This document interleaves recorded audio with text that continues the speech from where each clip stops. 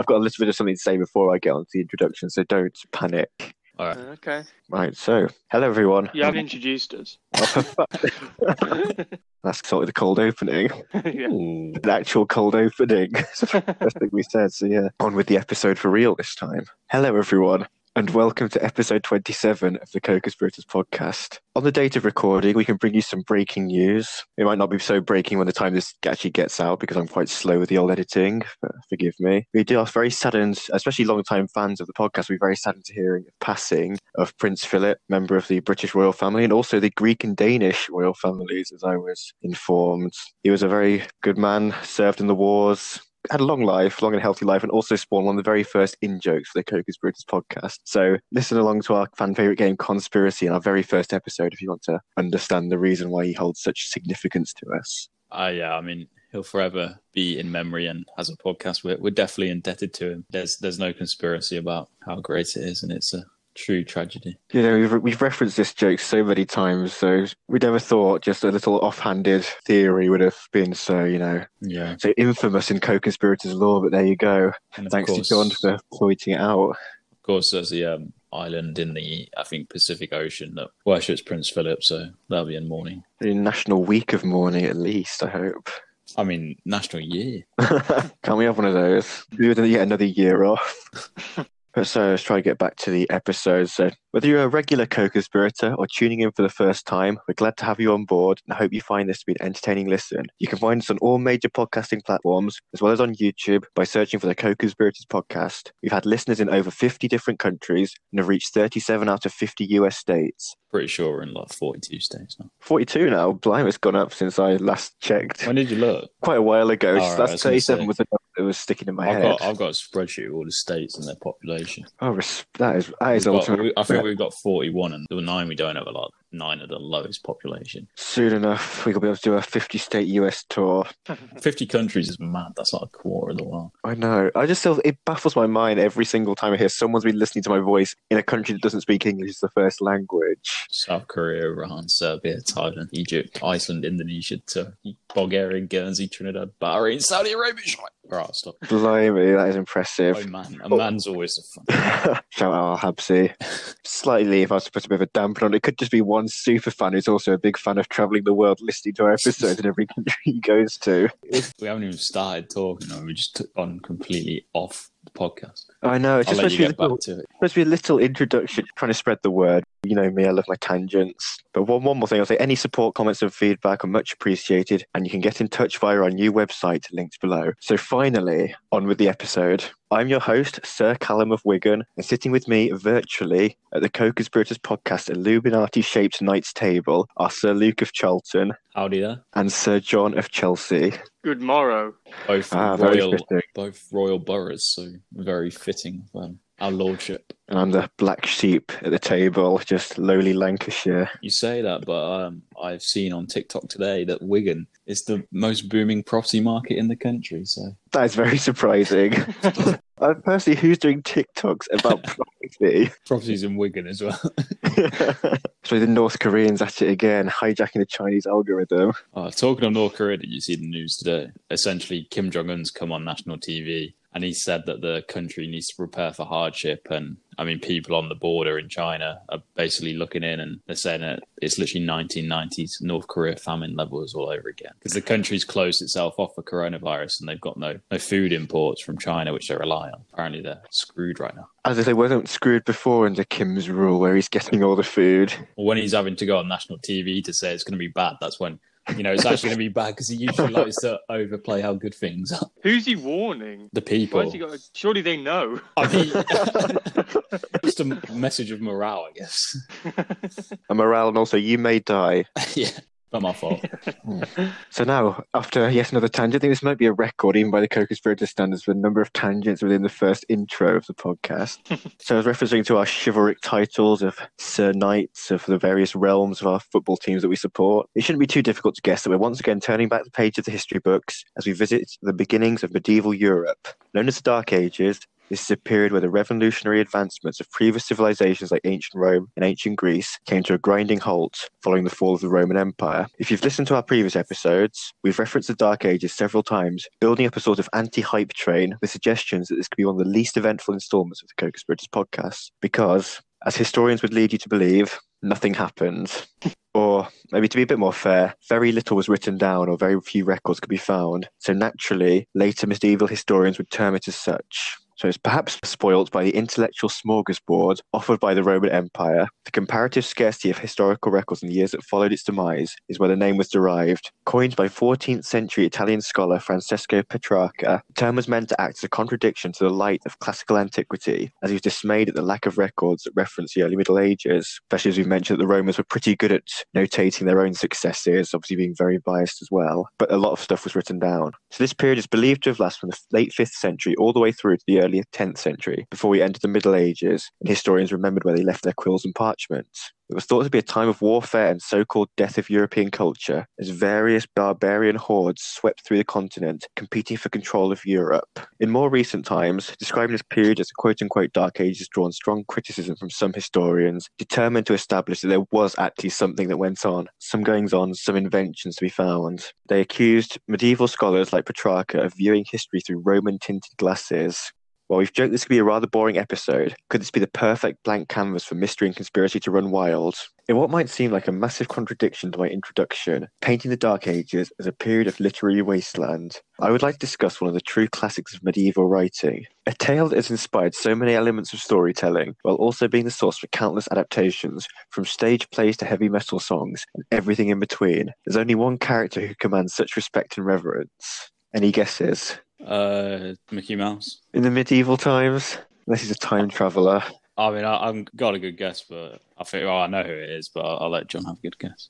I don't know. It's Camelot's mate, isn't it? Right indeed.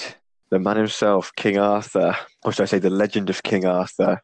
I'm going to be exploring the possibility that this seminal work of fiction may actually be rooted in fact. When was this written, or supposedly written? Well, I will come on to that. There's been very many adaptations through the years, but there is quite a few historical, I'll say, documents that allude to the presence of a man that could potentially be the legendary once and future king. Our regular listeners may know, especially if you listen to our podcast on ancient Greece, that I was in fact raised on the Iliad and the Odyssey in their picture book forms. So naturally that has inspired my appreciation for fantasy writing, something that likely would not exist without the backbone of Arthurian legend. So naturally, this theory is close to my heart. So now I've all but exposed myself as a massive nerd, let us venture forth to Camelot, the realm of Arthur Pendragon. I'm assuming you both know the story, or the major elements of it. Yeah, I've seen the cartoon. Yeah, so it starts with a young squire searching for a sword for his brother, pulls a mysterious blade out of a stone and realises that he's accomplished a feat that no other knight in the realm has been able to do, crowning him as the one true king of England. And during his reign, he'd faced many trials and tribulations, establishing the chivalric code with his Knights of the Round Table, all whilst trying to deal with warring factions, the Orkney clans, trying to take over his reign from inside and outside of his castle walls, especially since his Queen Guinevere was having an affair with his best mate, Lancelot. I was just going to say, I absolutely love the idea that it's just this sword and a stone, and if you pull it out, you become king. Like, I can imagine if that was a thing now, you'd just go there and everyone would be like scrapping, trying to have a go at trying to pull this sword out. And then people with like their bloody JCB diggers trying to get out. It wouldn't have quite the same sort of divine effect as it would now. We've got so much more firepower at our hands before then. I assume that when it was first introduced as a very dignified affair, everyone's waiting to take their turns, have a go. Oh, no, can't do it. And then Arthur actually comes across it just pure by chance. No one's in the abbey at the time. He just pulls it out, doesn't think anything of it, and turns out he's king of England, so lucky guy. But the tale would end in tragedy, with Arthur killed at the hands of his traitorous and illegitimate son Mordred, he himself a knight of the Round Table, plunging England into darker times. So obviously you'd have to strip away some of the more fantastical elements, clearly added in later revisions of the tale, such as the quest for the Holy Grail and the Lady of the Lake, things like that, Merlin, a time-travelling wizard. I'm not sure those are very set in stone parts of British history, but you never know, since very little is actually written about the Dark Ages that we can find. I like the pun there as well. Yes, that was very unintentional, but it's something I say quite a lot when talking about these historical theories. So, as we were saying, there is still an enduring belief, maybe sort of not clutching at straws, but I mean hope rather than expectation, that some of Arthur's adventures may have been inspired by real events, even going as far to assert that the legendary king actually lived in medieval Britain. So, how much truth is there to such a revelation? So, as Luke touched on, asking about the age of the text I'm about to discuss, this is where we go into it now. And there's been a few historic texts that have somehow survived from the dearth that was left in the Dark Ages, giving its name. So, that's if they even happened at all, as Luke may come on to discuss later in the podcast. But like many historical tales, the legend of King Arthur cannot be traced back to one definitive source, rather a progressive retelling of a story or myth over many years, with different authors adding their own embellishments. Did the exploits of a 5th century freedom fighter leading British warriors against Saxon invaders really lay the groundwork for one of the most widely renowned literary classics? The first reference to a possible real-life figure fitting the title of King Arthur came in a 9th century text entitled The History of the Britons, which was thought to be written by a Welsh monk called Nennius. I love how that in this time there's people called Arthur and people called Nennius, and some names have survived. And I don't think there's anyone called Nennius anymore. Yeah, I was like, calling your kid Nennius is not going to have a good time through school. I suppose, yeah, just you maybe consider yourself lucky your name survived through that long, but I don't think there's many people called Callum or Luke around that time. Actually, no, because Luke was in the Gospel. So Yeah, maybe... Luke was. Yeah, Luke Luke's and 2,000 John were. years, I don't know about mate. Callum. Yeah. To be fair, when you said that, I was like agreeing with it, and then actually, yeah, I'm in the Bible, so. So yeah, in this work by Nennius, Arthur is portrayed as a valiant warrior who led the Britons to 12 victories against Saxon invaders. So following on from this was a 10th century book called the Welsh Annals, which seems to be based upon the history of the Britons, crediting Arthur with a great victory at a place called Badon, or Baden, I'm not sure how you pronounce it. Now, this Battle of Baden was fought during the late 5th or early 6th century between defending Celtic Britons and Anglo-Saxon invaders. Several sources have described this battle, but without reference to the so-called King Arthur, but it is widely accepted by scholars this was a matter of historical record and did actually take place. So following on from these two documents, where things take a bit more of a fantastical turn, is the introduction of Geoffrey of Monmouth's History of the Kings of Britain, which was written in the 1130s, and the first script to plot Arthur's life from his birth at Tintagel to finding resting place in the legendary Isle of Avalon. Geoffrey also included key elements that would later be established as part of the legendarium, such as Merlin, Guinevere, and Excalibur, the legendary sword. In the 1150s, the French got their hands on the tale, with Norman poet translating Geoffrey's work into French and adding the Knights of the Round Table. Further French romanticism by 12th century poet Chrétien de Troyes expanded the legend, describing the quest for the Holy Grail and adding the character of Lancelot du Lac, or Lancelot of the Lake. While very little in the way of historical evidence seems to be recorded from Western Europe during the Dark Ages, it's safe to say that we can disregard these later reworkings of the story if we want to focus on the more factual accounts. So as I said, that basically leaves us with two documents, being the history of the Britons and the one based upon that, which is the Welsh Annals. So in the history of the Britons, there is, as I said, direct reference to a man called Arthur who, quote, fought with the kings of the Britons against them, the Saxons, but he himself was the commander of battles, basically establishing him as a mighty warrior who led his people against the invading forces. Arthur is credited with 12 battles, the final being the aforementioned Battle of Baden. Arthur's prowess on the battlefield was unparalleled, according to these retellings, writing that there fell in one day 960 men from one charge of Arthur, and no one slew them except him alone, and in all battles he was a victor. So basically Arthur's got a very, very long kill streak in that battle. It's not implausible. I suppose he could have just been that good. He could have met with the Byzantines. He's just sat there with a flamethrower while they were charging at him with a sword. Wait, that's a spoiler alert, actually, isn't it? Is it a spoiler? That's technically speaking, yes, Louise. So it's a premonition, that's what we'll call it. Yeah, hold that thought on Byzantine flamethrowers. But yeah, this Battle of Baden is a bit of an area of contention when crossing the legend of King Arthur with the reality of British history. Because, as we mentioned earlier, the Battle of Baden was very likely did take place in the 5th and 6th century. But the first known recounts of a king of an Arthur of the warrior Arthur was in the 9th century, so that leaves a gap of around 300 years. Again, a little bit more premonition there for Luke's theory later on. Ooh, it's all adding up now. Yeah, like I said, there's no doubt the way that history gets retold, things get lost over the years. That 300 years is a long time for a story to remain in existence, remain in circulation, and it could have easily been lost to the ages, never to be rediscovered again. Especially when other accounts from around the same time of the battle made no mention of Arthur or his deeds on the battlefield, despite thinking one man slaying 960 invaders would have been front page news at the time, be something you'd want to be Front parchment news. be shouted from the rooftops.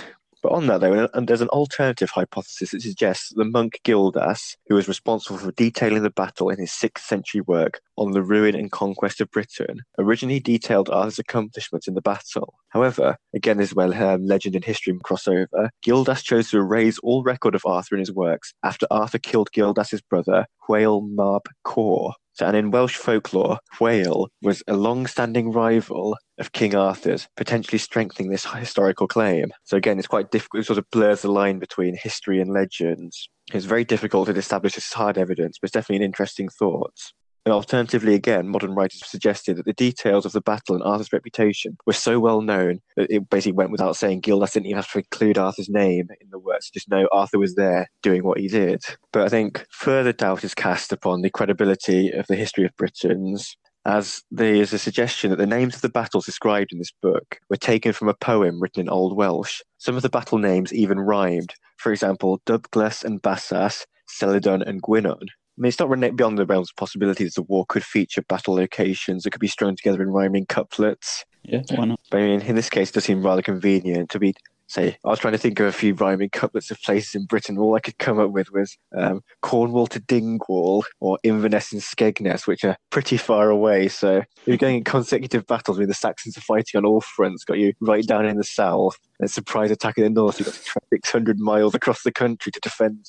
Surely there's loads of names that rhyme. I didn't want to Google it. Anything that ends in B or Ford, Daventry and Utree. Yeah, I suppose. That's a good point. Although Again, Utree's not a place, it's an operation, isn't it? That was heavily focused on Daventry.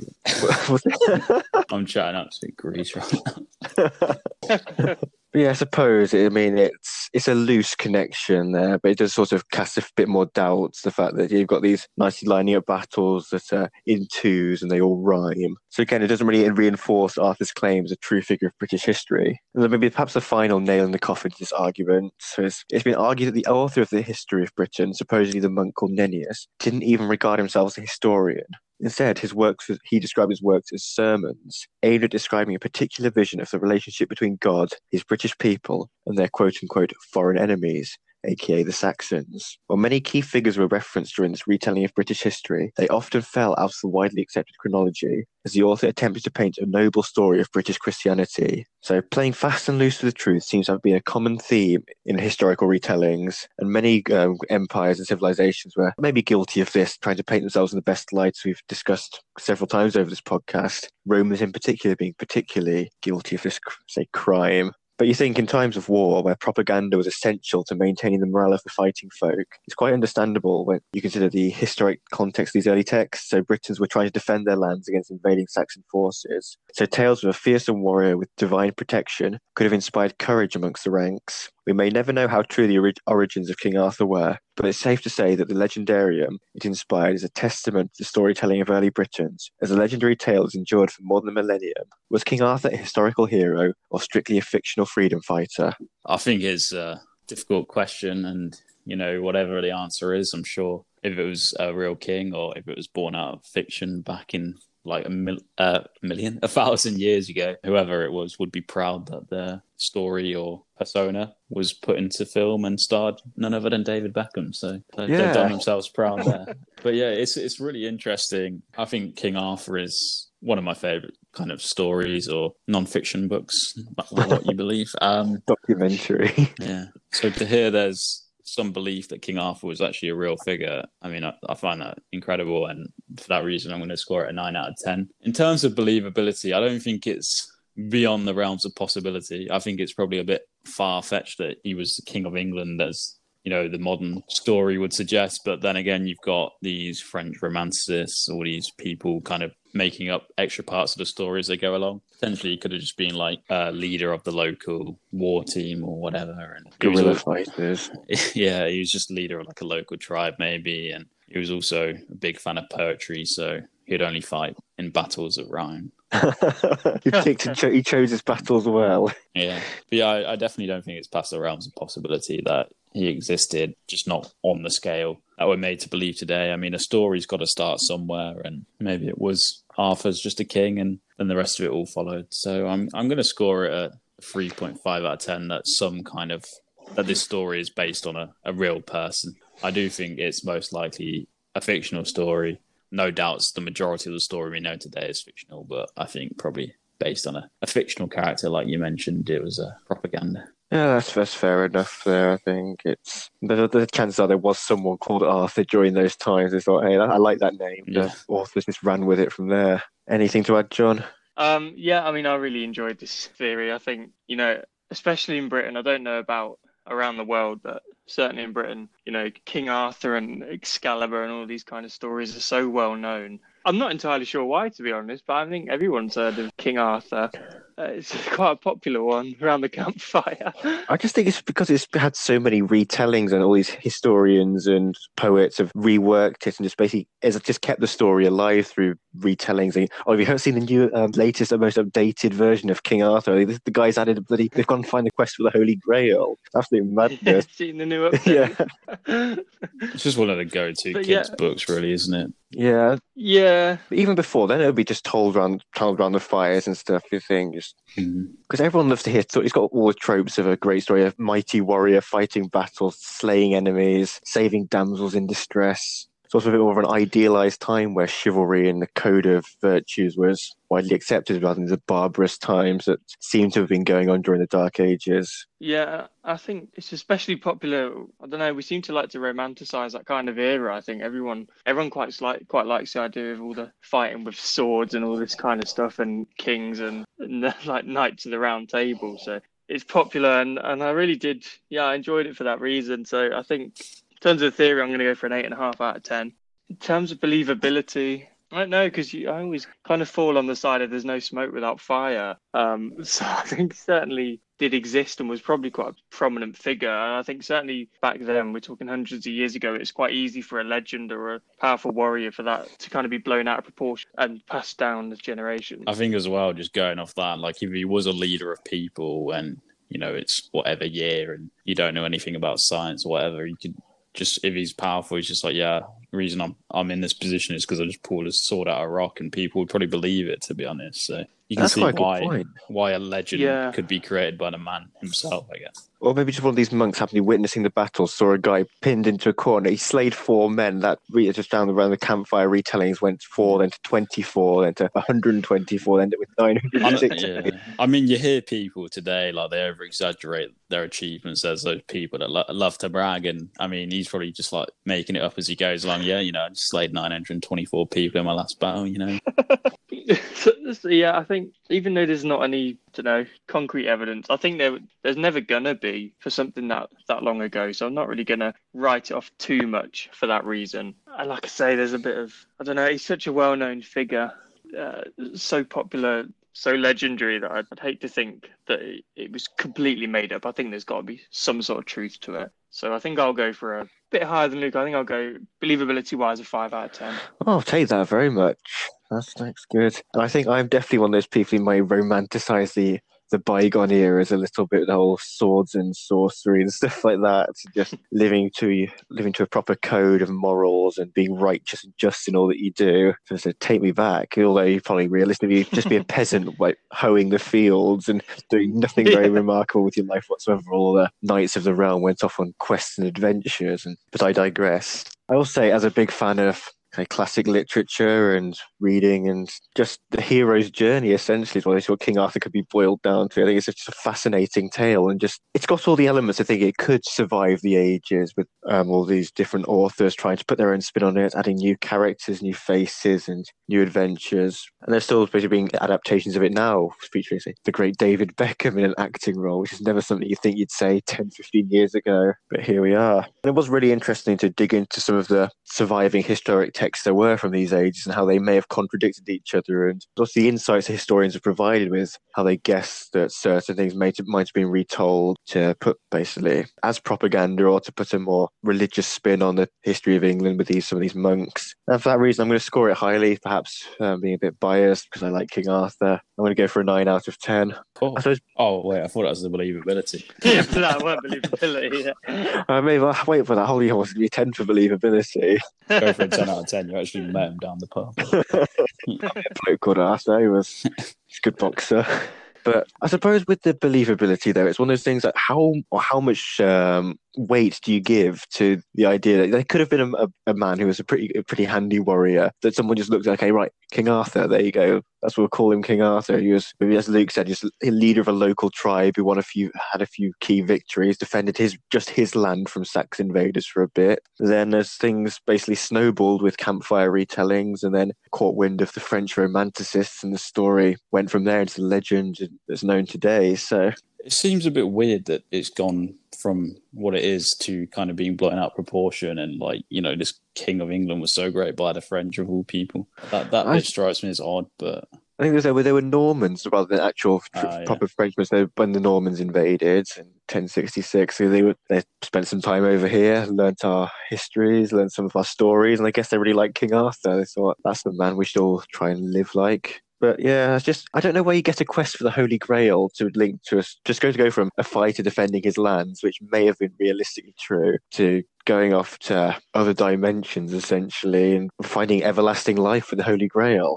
That definitely brings the believability down, even though I did basically discount those sources. But they have just become very much part of the legend of King Arthur. So let's just try to bring it back to the main thing. I think personally that maybe it's a little bit biased. There was definitely someone, it must have started from someone. Maybe, I don't know, was Beowulf a real person? I'm not saying that they're linked, but do you think the poem of Beowulf might have also been inspired by someone's heroic deeds? There's always got to be, so not like life imitating. You've got to have your inspiration from somewhere, don't you? Well, you say that, but I mean, I don't really think Tintin and Harry Potter are real people based on real people. They're also from the 2000s, yeah. You're saying people weren't as creative? I you said they could have been more creative back then. Do you think they would have been taken more literally, I think. Yeah, as we said, it's easy for someone to say, "Oh, I've got divine powers, etc.," because I haven't been killed on the battlefield. You think a lot of people got killed. I mean, kind of extending from your idea that it's a real person and it's just been blown out of proportion with all these crazy stories. I guess you can kind of add into that St. George was a real person. It's been said that he slayed a dragon. Obviously, that's blown out of proportion. And then you've got St. Nicholas is a real person, and now apparently he's delivering Christmas presents. You've got these stories of... Do you mean apparently? You have got these stories of real people in history of being romanticised by the French. Well, not necessarily the French, but... Yeah, but then again, on the flip side, a scholar or a monk who thought, right, I've got a brilliant idea for a story. How about I find this king, right? He pulls a sword out of a stone, and it gives him the rights to rule England. No, having not started, just basically purely out of his imagination. But I think it's probably more likely they saw, there's maybe not a bloke called Arthur, but it's just someone who was out fighting and inspiring the troops and thinking, right, we can start a tale based on this. They never expect it to get as big as it did. It just thought it'd be a romanticised version of British history. And then the Normans got involved, and just we can thank them for where Arthurian legend is in this day and age. But overall believability, I'm going to go with John. I'm going to go for a 5 out of 10. It's a possibility that there was an original sort of muse for this legendary tale. But now I think that's enough of my literary ramblings. I'll hand it over to Luke to maybe discuss were the Dark Ages even a thing in the first place, which could basically invalidate mine own theories for having never existed at all, if it is to be believed. Well, actually, I'll come on to it, but it doesn't invalidate them. It could just state that it actually happened 300 years before we actually thought they happened. So hold your horses. So I've got a quick question for you too. What year do you think it is right now? I think, well, the little clock on the bottom of my computer screen tells me it's 2021. I agree. Because with simulation theory, that could all be a massive lie. Well, according to a school of German scientists, that is a total lie. And we're actually in the year 1724. And I'm going to come on to a reason in a minute. I'd just like to start by saying I absolutely love the Dark Ages. One of my favourite authors, Ken Follett, writes lots of historical dramas, and he is very famous for going into very accurate detail. He contacts historians, he does all the research he can, and bases his novels on the factual situations at the time, from anything from what underwear they wore to what food they ate. You know, he's researched that, and he said when he was writing a book on the Dark Ages, he literally was an author for the first time because he actually had the freedom to write what he wanted, because literally he could not find out anywhere from anything what actually happened in the Dark Ages. And, you know, this is a kind of similar story that a lot of historians have found. Literally almost 300 years. There's nothing written, nothing happened, hardly any artifacts. Although I will caveat by saying I think this is a very European-centric view. I was going to say, I'm glad you realised that he didn't find much out about the Dark Ages, or your expertise has been very much formidable in the conspiracy game we've got coming up later on. I'd be definitely looking at a double loss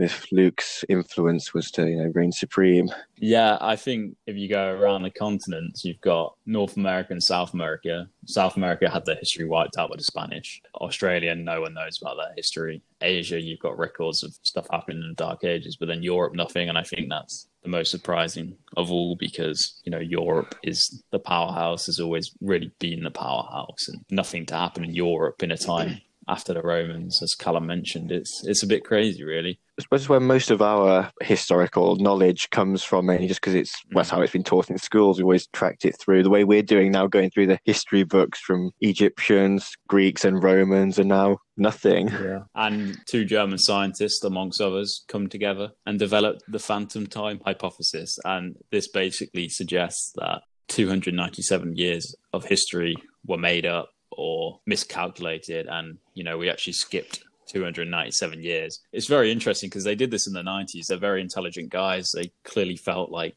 the multitude of records on the Islam Caliphate and I think the Tao Suming dynasty in China as well, they clearly felt that was irrelevant. But it's an interesting theory, and this theory basically says that we're living in the year 1724 right now. So all I'll say is I'll make some predictions for the future in the next 300 years. Watch out for something called coronavirus. A party like it's 1724. Yeah. But the main guy who came up with this so-called phantom time hypothesis was, as I mentioned, a German scientist called Illich. I don't know if it's a loosely termed scientist. I haven't done a lot of research into him, but the word scientist, makes you think, smart guy. He's got some useful thoughts, but he is essentially claiming a multitude of things about the Dark Ages. And his first kind of point came up when he was researching the Holy Roman Empire. He claims that Pope Sylvester II, the Holy Roman Emperor Otto III, and the Byzantine Emperor Constantine VII all decided to get together and change the calendar to make it seem as if the Emperor of the Holy Roman Empire, Otto, had actually begun his reign in the millennial year of 1000 AD rather than 996. The obvious reason for this being that 1000 sounded a lot more meaningful than 996. Especially considering that's 1000 AD, so 1000 after the year of Lord. You can imagine why the Holy Roman Emperor would want to kind of have this attached to him. Yeah, I suppose that explains 4 of the years, doesn't it? Explain. I was just about to say that. Yeah. Explains 4 So he's got these 4 years, and then he's like, wait, if they made up these 4 years, let me do a bit more further research and see what I can find. So was this like the the Byzantines' idea of a prank back then? I'm going to quickly change the calendars. The emperor will never know. I know a lot of people, you hear terms like financially illiterate nowadays when you say, these people are financially illiterate. But can you imagine in the year 996, everyone was just date illiterate, that the fucking emperor could just change the date by 4 years and no one noticed? But I think there's probably a lot of effort to write things down back then, so you wouldn't be bothering writing down the date at the top of your paper every time. Well, you do think as well, the world's so separated. I actually have no idea what's going on. Like, is South America. I mean, the Incas are almost obviously on a different calendar to the Chinese. They're on a different calendar to the Europeans. And how well integrated is a European calendar in the year 996 anyway, to be honest? So I suppose it does all boil down to on a daily basis, right? Light, I do things, I have energy. When it's dark, I feel sleepy. But maybe try to track in between the longer periods of maybe, it's a bit warmer now, we can call that a period. It's cold now, we'll call it a different one where nothing grows. It's definitely interesting. And Illig, who was a scientist, he further claimed that the trio altered existing documents and created fraudulent historical events and people in order to back themselves up. So he claims that have you heard of Charlemagne? I have indeed. So he actually claims that the Holy Roman Emperor Charlemagne was not, in fact, a real ruler, but simply a King Arthur-type legend. Further supported by the fact that Christopher Lee has a heavy metal album entitled Charlemagne. So it could be Christopher Lee all along. There you go. He's in on all this. But it also goes on to explain that through all of this kind of tampering and forgery, they added an extra 297 years to history. They got a bit too trigger happy, and instead of skipping 4 years, they managed to do 297, which I'm not sure how they managed to do, but there's a bit more kind of technical detail on that in a second, really, because it comes about, I think, 500 years later when it gets a bit messy, because going back to supposedly these forged documents, people are looking at these forged documents being like, that happened then, and then all the calculations become a mess. But essentially, there's also a really inadequate system of dating medieval artifacts right now, as well as an over-reliance on written history. And these are part of the reasons why these 297 years were added. So the years in question, the years 614 to 911, we know the years prior to 614 were full of historically significant events. There's lots documented that. As were the years after 911, the Vikings came about not long after that. But he claims that the ones in between were unusually dull, as we've mentioned before. I mean, to drag other conspiracy theories into it, just hit year 911 gets my conspiracy brain tingling. I was going to say, As if the OG 911 thing. Yeah, I mean, if ever there was evidence there was an Illuminati, it's probably these three blokes that started it off. I don't know what happened in the year 912 for this German scientist to decide the year when it all of a sudden got real again. There must have been a major event that happened that year. I have no idea. But, so going into the technical side of it, there's some big mathematical discrepancies between the Julian and the Gregorian calendars, and this further complicates things. So we essentially switched to the Gregorian calendar because the Julian calendar said the full year is 365.25 days long, and the Gregorian calendar, which is the one we use now, says it's actually 11 minutes shorter than that. So this meant that switching between the two calendars should create a discrepancy of 13 days. However, there was only a discrepancy of 10 days found, meaning that there were 3 missing days. And given 1 year was 11 minutes shorter, for there to be 3 missing days basically meant there were 300 years missing. So 300 years had somehow gone wrong in their calculations when they were switching between the Julian and Gregorian calendar. And they noticed that and just thought, fuck it, leave it. To be fair, judging by my attitude at work, you're like, that's close enough, isn't it? Yeah. I'll only erase 4 years with several pints of mead later. Oops, there goes 300. Just leave it. In a maths exam and you're 300 years out, just leave it like that. Well, if it works for these guys. I mean, this was like the Roman Catholic Church, the Pope, doing these calculations. So, maybe they weren't the best mathematicians, but in these calculations themselves, 300 years were missing. So it's raised a lot of eyebrows for these German scientists. And then going on to that, Roman architecture that was found in the 10th century in Western Europe is supposedly too modern for the time period in which it was supposedly built. So it's in too good condition. And apparently if you date it properly, there's no way it's actually from like 0 AD. It should be from like 300 years earlier, suggesting again that 300 years was skipped. And through this kind of far-fetched hypothesis, he actually managed to find some more intellectual supporters, surprisingly enough. So Dr. Hans Ulrich Niemitz published a paper in 1995, which was called "Did the Early Middle Ages Really Exist?" And his conclusion, after all his research, was they did not. Have you got any of this research to back it up? Any little tidbits? I mean, I don't think you can call it research. I think you can probably call it clutching at straws. But some of the things he says is that between antiquity and the Renaissance, which is in 1500, historians count 300 years too many in their chronology. And he just goes on to say Augustus actually lived 1,700 years ago, not 2,000 years ago. But this guy is also very diehard, the Egyptians being 2,000 years earlier than what we thought, which kind of ties into a theory we talked about before, where the Sphinx is thousands of years older than we previously believed. So he's one of these guys who kind of believes all the dates are a bit messed up, which wouldn't surprise me in some respects, because I can imagine mathematicians in 0 AD getting calculations wrong, calendars becoming all messed up.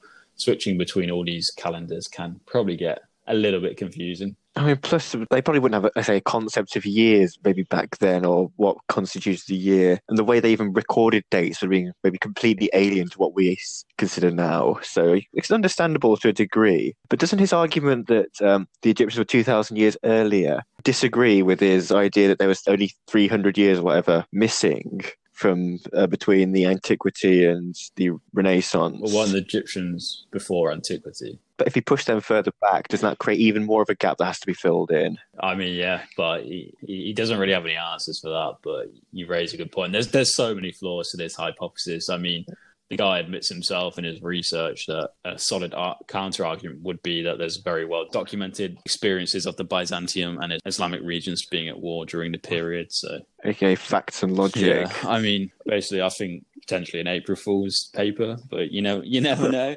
But it does seem that historians are plagued by kind of a plethora of falsified documents from the Middle Ages. And there was a huge actual archaeological conference on this in Munich in Germany in 1986. So loads of scientists, archaeologists, etc., got together to discuss in a whole day's conference the idea that Middle Age archaeology was kind of falsified. I'm in the wrong profession. If you can get the funding to go just talk absolute nonsense for a whole day on university tenure.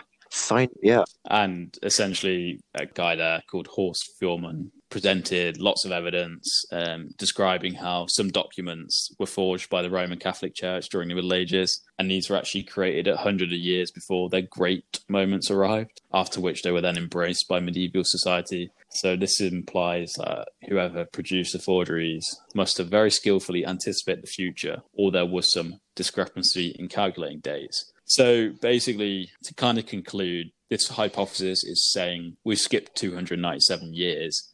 They're not sure why. They're saying there's a multitude of reasons, but I essentially think their main reason is suggesting that there was forgery, which caused so much discrepancy in calculating dates that when they have gone to switch calendars, they've basically messed it up so bad that they've skipped 297 years. So I think it's basically saying that if they'd have properly done their calculations, would be in 1724 in the Gregorian calendar and not 2021. So I don't think it's that deep. But based on the calendar we're on now, they firmly believe that the years 600 and 74 to 911 just didn't exist. So yeah, what do you think? Do you think that's a possibility? I think there's some plausibility there. I think 297 or whatever is a bit too much. You can see the odd year getting skipped out. But yeah, what do you two think? I mean, from this conference, it's hard to argue because it comes straight from the horse's mouth.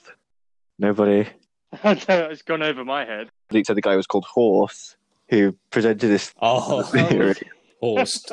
Oh, that's a class pun then. Right, so I've salvaged that one. But I suppose, in the grand scheme of things, just looking at it purely from a linear perspective, even if we're, say, 274 years out, it's going to have absolutely no bearing on our life other than we'll have to change some dates in every single record. It's hard enough changing from 2020 to 2021 when you need to ride down, let alone going back to 1724. Yeah.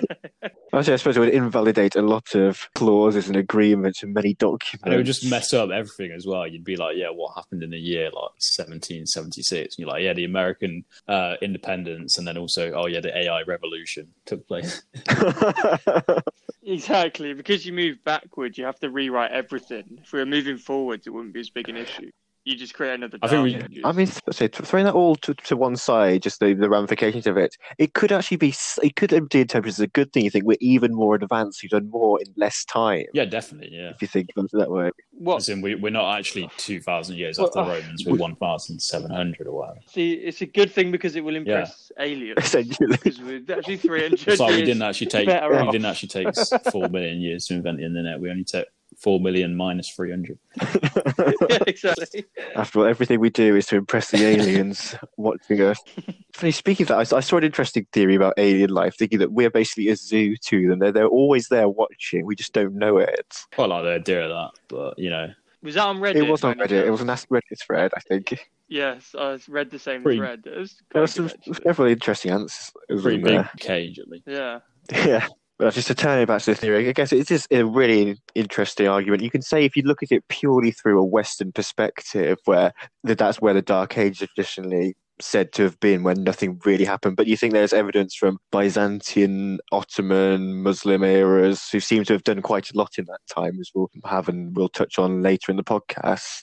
So it's quite hard to reason with if it was just some, I don't know, a device to make Charlemagne's reign seem more divine and powerful by starting on 1000. It's got a little bit out of hand and they realised, oh, rewriting history is fun. Whoops, there goes 300 years.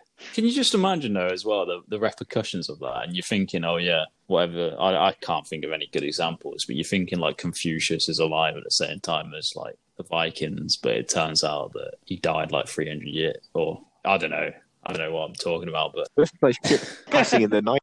All these people could have been existing at the same time if the theory was real, but they might never have met. They never would have met regardless of the time period. Sort of thing. They've been existing their own empires. Historical events. Everyone was just around. I think Yeah. we talked about him before. Who was alive at the same time? It was like Julius Caesar. No, I can't remember who it was. It was Buddha and two other like interesting people. Yeah, that reminds. Yeah, it's going to It was bug me Buddha, now. Confucius, and some Greek guy. Plato, maybe. Yeah, it was yeah. Is that right? We're talking about in the concept of maths, I think, or something like that. Pythagoras. Yeah, Pythagoras and Buddha. There you go. God, bloody good memories Turns then. out- Was like Picasso only died in the 80s. I always think of him as well old. Yeah, it's kind of strange to think that, because when you look at his paintings, they're definitely years ahead of their time, because he was rubbish if you looked at it from pretty a skill point. They're doing way better stuff in the medieval times.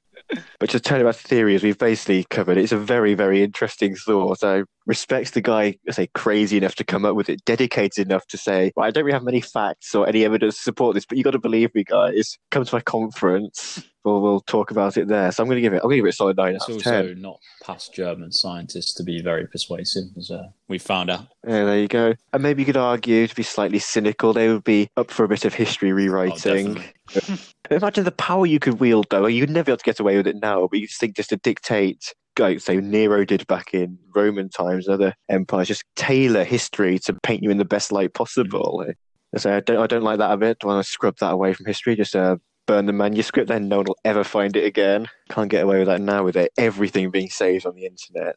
But believability-wise, I think it might fall down a little bit for this theory, unfortunately. Just because you said yourself that there is evidence of several other civilizations that have documented evidence of existing along the years in the calendar that we currently accept. I think the argument there is then that, again, the dates don't align. We might say that there's evidence that China was doing stuff in 600 to 900, but does that actually mean they're doing stuff in 900 to 1200? I don't know. Like when we say China has evidence of doing stuff 1400 years ago, maybe we actually mean that was in 300 rather than 600. Yeah, it does cast some aspersions on basically any recorded time. Anyway, how right could they have been? I mean, even now, how can we fully 100% know that we are on at the time of recording the 9th of April 2021? Well, totally, we're not, are we? Because, the year's actually like, what, quarter of a day longer than it should be. So. Oh, yeah. I suppose you've got leap years and things like that and everything. I mean, daylight savings as well mess you up. So, I mean, as we said, he just didn't really have much to fully support. He's dug into it a bit, and he's found that these three guys decided to prank Charlemagne, or try either prank him or to say, right, well, make your empire look pretty cool by living in 1000. And sure, I mean, I can understand them erasing 4 years when nothing maybe happened, but 300 to basically scrub all evidence of that for the entire, I want to say effectively the entire Western civilization of Europe and for nothing really to exist from then is less believable. So I'm going to go. It's a nice idea, but I'm going to go for a 3 out of 10 overall. Okay. What about you, John? Yeah, I think it's a great theory. I mean, just the idea of 300 years of history never existing is pretty crazy. So yeah, I'm gonna go for a 9 out of 10 on overall theory as well. I think in terms of believability, I don't know. I do think it is plausible. I certainly think that the whole knocking, was it moving the calendar forward 4 years or whatever? I could, especially around Roman times, I could certainly see that happening. And I don't know if this is me just, I don't know, thinking too little of the olden times, but part of me doesn't really trust like their timekeeping. Once a few I don't hundred think years, you're alone You've there. also got all these arguments where, like, Jesus wasn't born on Christmas Day in 0 AD or whatever. He was born, like, I don't know, but there's all those kind of conspiracy. Summer, I think. It's There's born in conspiracies September. about Jesus' actual birthday as well, which again just messes around with these dates. But also the fact that Jesus may or may not have actually existed, being the Son of God, which is impossible to prove. So I could turn water into wine. I used just the inventor of Robinson's squash. That was one. Life and soul of every party. That was the case. It's like everyone used to do at Nando's. You order a water and you end up with a Fanta orange. It's my religion. I have to do this. See, I don't know. I do feel like even if it was just a few little mistakes happening over hundreds of years, I don't know. Maybe 300 years is an exaggeration, but I do feel like it's very unlikely we've perfectly kept time from whenever we started recording it to now. So yeah, and I don't know. I think it's plausible. I also do think it's plausible that back then we did have 300 years where nothing happened, because I don't know. In the grand scheme of things, 300 years isn't a massive amount of time. And in terms of documenting big things that happen, again, it could quite easily get lost. So I'm kind of on the fence. I think it's certainly plausible. I think that it could have been the case that we are 300 years further back. But the evidence wasn't overwhelming in terms of solid evidence. So I think I'll go for a 3.5 out of 10 on believability. Yeah, I really enjoyed this one. Again, I'm a big fan of history, so completely wiping 300 years out of history and saying that, I existed 300 years closer to people like Cleopatra and Julius Caesar and Pythagoras, etc. That's quite interesting to me. So in terms of theory, I'm going to score it 8.5 out of 10. Super interesting. In terms of believability, I think I echo a lot of what John says, right? I do think it's very plausible. You've got places in Scandinavia where in the winter it's sunlight for 2 hours a day, in some places sunlight for 0 hours a day, and if you're living there, you're like, how the hell are you keeping track of any time? Because you can't even use the sun to see when it's like noon and sunrise, sunset, whatever. I've literally looking around me now, I've got a computer screen in front of me, tells me the date. I've got a digital clock, tells me the date. I've got my phone, tells me the date. And I've also got a calendar on my desk that tells me the date. And yeah, half the time I still never know what the day is. So it would not surprise me at all if these people did the same. And, we can say that people in those times had the same IQ as us, but they didn't have the same education as us. And although there were great mathematicians like Pythagoras, what he considered to be one of the greatest mathematical innovations at the time, Pythagoras' theorem, is such a basic lesson in British secondary schools these days. And, anyone can understand it really, or anyone with half a brain can understand it. So these people have very plausibly messed up their calculations and the dates are all wrong. I think I'm actually going to go for a 6 out of 10 because I quite strongly believe the idea that people would have forged calendars to better suit them, better suit their civilizations. Like we know even today, like Japan changes their history to suit themselves. I mean, Britain does it as well, kind of paints a nice silver painting over its history. So I'm happy with that 6 out of 10. And I understand going off this, we're going to have a game of conspiracy. A game of conspiracy was actually not invented a year ago when we started this podcast, but 301 years ago. It survived the ages. It's outlived many generations of the Co-Conspirators podcast. We are, in fact, a reincarnation of the very first Sir Luke, Sir John and Sir Callum, who came up with this on one of their quests. A bit of downtime and a rainy evening in Stoke. Just thought, right, we'll cover the game and just maybe throw some shit at the wall and see what sticks. Lovely. With regards to 3 theories, 2 are genuine, pertaining to the topic at hand, this time being the Dark Ages. 1 has been made up by the host, myself, and it is my co-host's job to identify the one that's been made up, the conspiracy. So without further ado, let's get into it. Can I just, before you jump in, I don't know if it's worth mentioning because it's not going to go out on the day, but today is the 1-year anniversary of Is the it? channel being created. I'll just have to mention that. To be I'll fair, you can keep that in now. Your anniversary of the first episode because I guess that came out quite a bit after the channel, to be honest.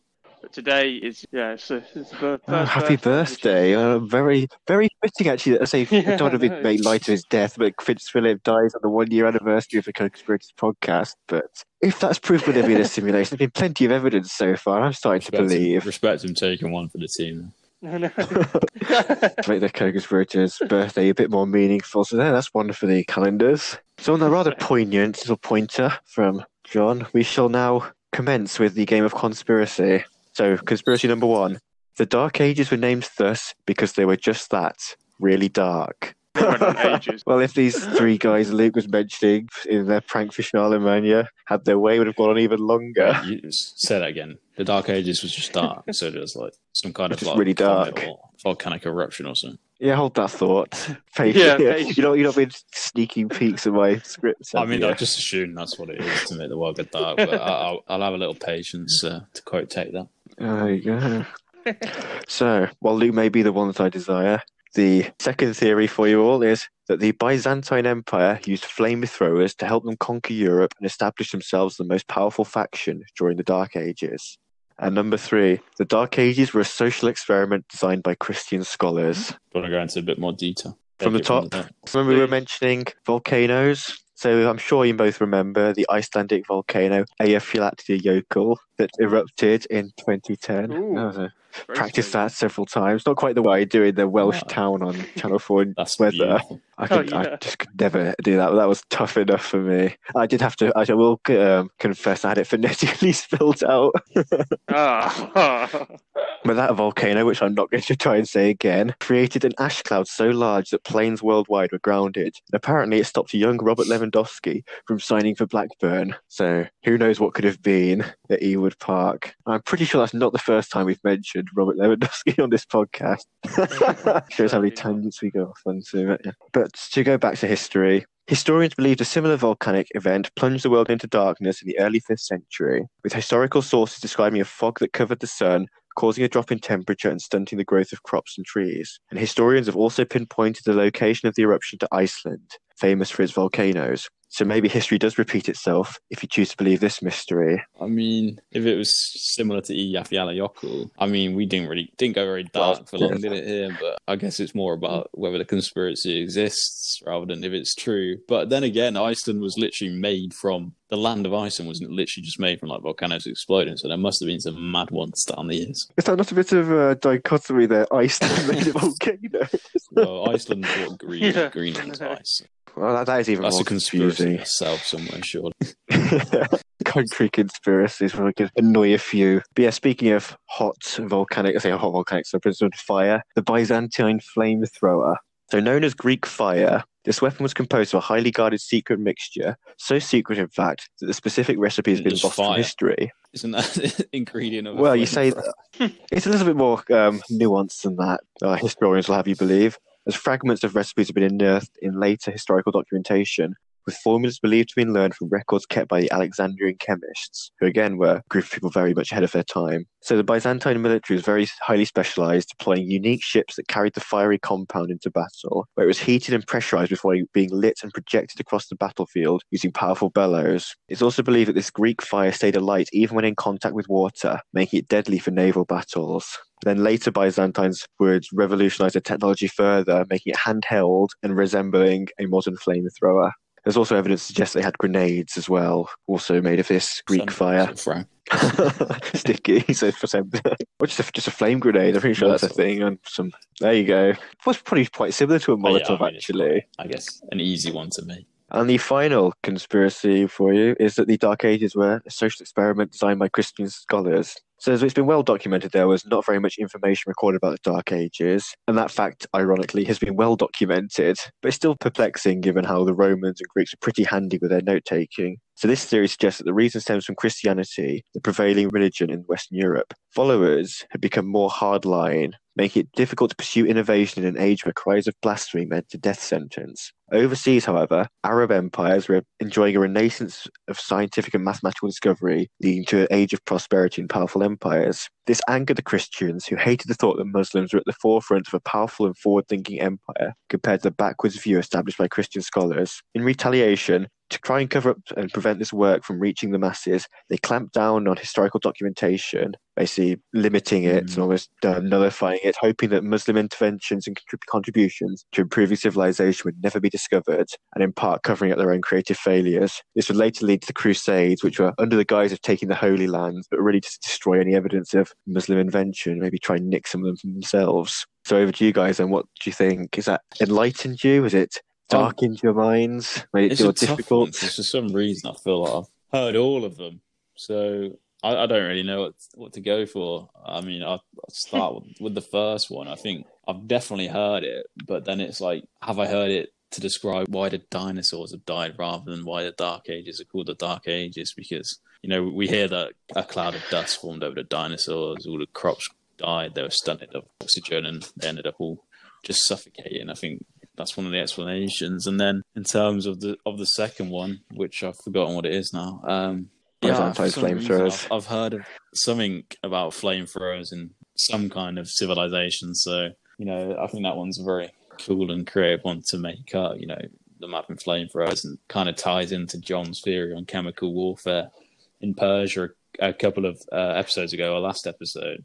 And then going on to the last one, I mean, there's a lot of detail there, and I know that the Islamic Golden Age was around that kind of era, so that fits in quite well. And you could easily think Christians have, messed around to stop that. So I do think that's out there. So I'm actually going to say the conspiracy is the first one, and you've modified the dinosaurs story. Okay, John, what about you? Any advances on Luke's thoughts? Do you want to go your own way? Well, in terms of any sort of logic, Luke seems to break that down quite nicely and have a lot of reasons for his choice. You're not getting that from Wouldn't me, have I'm expected afraid. I'm struggling a little bit. I'm struggling to justify it, but I was actually going to go for the same one as Luke. I think almost because there's the theory that the Dark Ages are called the Dark Ages because it was dark is so obvious that there'd be a theory about that. But I feel like there can't actually be a proper theory about that. So I'm going to give you the opportunity to get the full win and fool both of us. So I'm going to take that possibility of a full win off your hands, because I've changed my mind. Because it's definitely in my mind somewhere that I've seen that before the Dark Ages might have had a volcanic eruption. I've definitely seen somewhere that at some point in human history there's been a dark period from a volcanic eruption, and I've seem to think Iceland as well. And I don't know if this is just reference to when that Eyjafjallajökull one exploded. You just really want to say Eyjafjallajökull again, don't you? Exam for some reason. Yeah. I don't know why, but I had some recollection that you did as well. But I'm going to go for the third one, because flamethrowers, it's sticking out to me. I've seen it somewhere as well. So the third one I'm going to go for. Well, I say we've had probably a Co-Conspirators first. We've had a mind change at the last minute, right before the bell. Potentially nick a double win from my grasp. And I will now reveal that Luke has had a stroke of genius and that I correctly identified the conspiracy. Unfortunately, John, almost like red herring as the idea of the Dark Age being Dark Age because it was really dark. There is actually some, hard scientific evidence to suggest that there was a massive volcanic eruption, as historians have been able to use X-ray research to discover a layer of volcanic ash preserved in the ice of Iceland, dated to around 536 AD. And using X-rays to determine the chemical composition of recovered ash particles, the researchers discovered that the chemical composition matched that of the volcanic rocks from Iceland. And there is also a Byzantine historical entry that describes a massive fog blocking out the sun and making it difficult to grow things. So that there is a genuine theory, mystery, what you want to call it. I'm still surprised that Luke had the balls to make a last-minute decision change there. Unless he was playing me the whole time, thinking, I get a double win. Never change your mind, because it never comes in. It's like Deal or No Deal, swapping the last spot. I don't know where I read it, but I've read it somewhere. Very surprised. It was bugging me. And I was thinking that it was a different time period. I was thinking it's the dinosaurs, but, I couldn't stick with it. That's just a case of history repeating itself, and it definitely probably happened for the dinosaurs as well. So just a little bit on the other two. The second one, there's loads out there on Byzantine flamethrower innovations. So the Wikipedia page is absolutely massive, and there's loads of information on possible concoctions that put together using various forms of saltpeter, sulfur, lime even, that makes it able to burn on water, and the various different ways at which they could administer it, and cause them to conquer vast swathes of Europe and retake Constantinople from the Muslim Empire. And also, having read this research, I'm wholly convinced that George R. R. Martin used Greek fire as his inspiration for wildfire during the Battle of Blackwater Bay, for any Game of Thrones fans out there. And then the final one, which was the one I made up, which is maybe loosely based on some facts here that I've thrown together a lot of different influences, like the Crusades and stuff, that suggests that Europe was in a hardline period of Christianity where any sort of scientific innovation was decried as blasphemy. Maybe it might be out there, but in my head, I couldn't find anything to suggest it was such a hardline stance that basically they decided, right, none of these documents are getting preserved, we're going to burn them all and make sure no one finds out how prosperous the Muslim Empire actually was, which it was. There's lots of great scientific and mathematical advancements, like discovering algebra, much to the behest of many a maths student out there. They also apparently discovered they invented windmills. Well, I don't know, I imagine there's quite a lot of people trying to take credit for such a useful invention. And very interestingly, though, the Ottoman Empire would come to destroy one of the largest Muslim libraries, which led to so much research and historical documentation being lost. For example, Arabic translations of many Roman and Greek texts just completely went up in flames, essentially, as Genghis Khan's forces took over. But then, you still see that today. Sometimes you see kind of rebellious factions in a country going over and knocking over like 2,000-year-old architecture and stuff like that. Yeah, oh my god! Try and stamp your authority on the place. I would never want to do that. Just think, it's a bit of a cliche. That is history right there. It could be so important. Just wiped out in the quest for power. But was ruthless, and that brings us on to our Mongol episode next week. We could be one. So I think there's out there. Look into it. But what we've sort of alluded to in the course of this episode, this is where the history sort of starts to converge. If you look out a little bit beyond Europe, so you've got the Dark Age where nothing supposedly happened, but Byzantines, Muslims, Chinese were all enjoying prosperous periods of their own, which was sort of glossed over a little bit. But I hope this episode on the Dark Ages has left you both feeling suitably enlightened, and our listeners as well. And I shall now draw the episode to a close and say thank you for listening. Check us out on all podcasting platforms, and remember to keep challenging the status quo.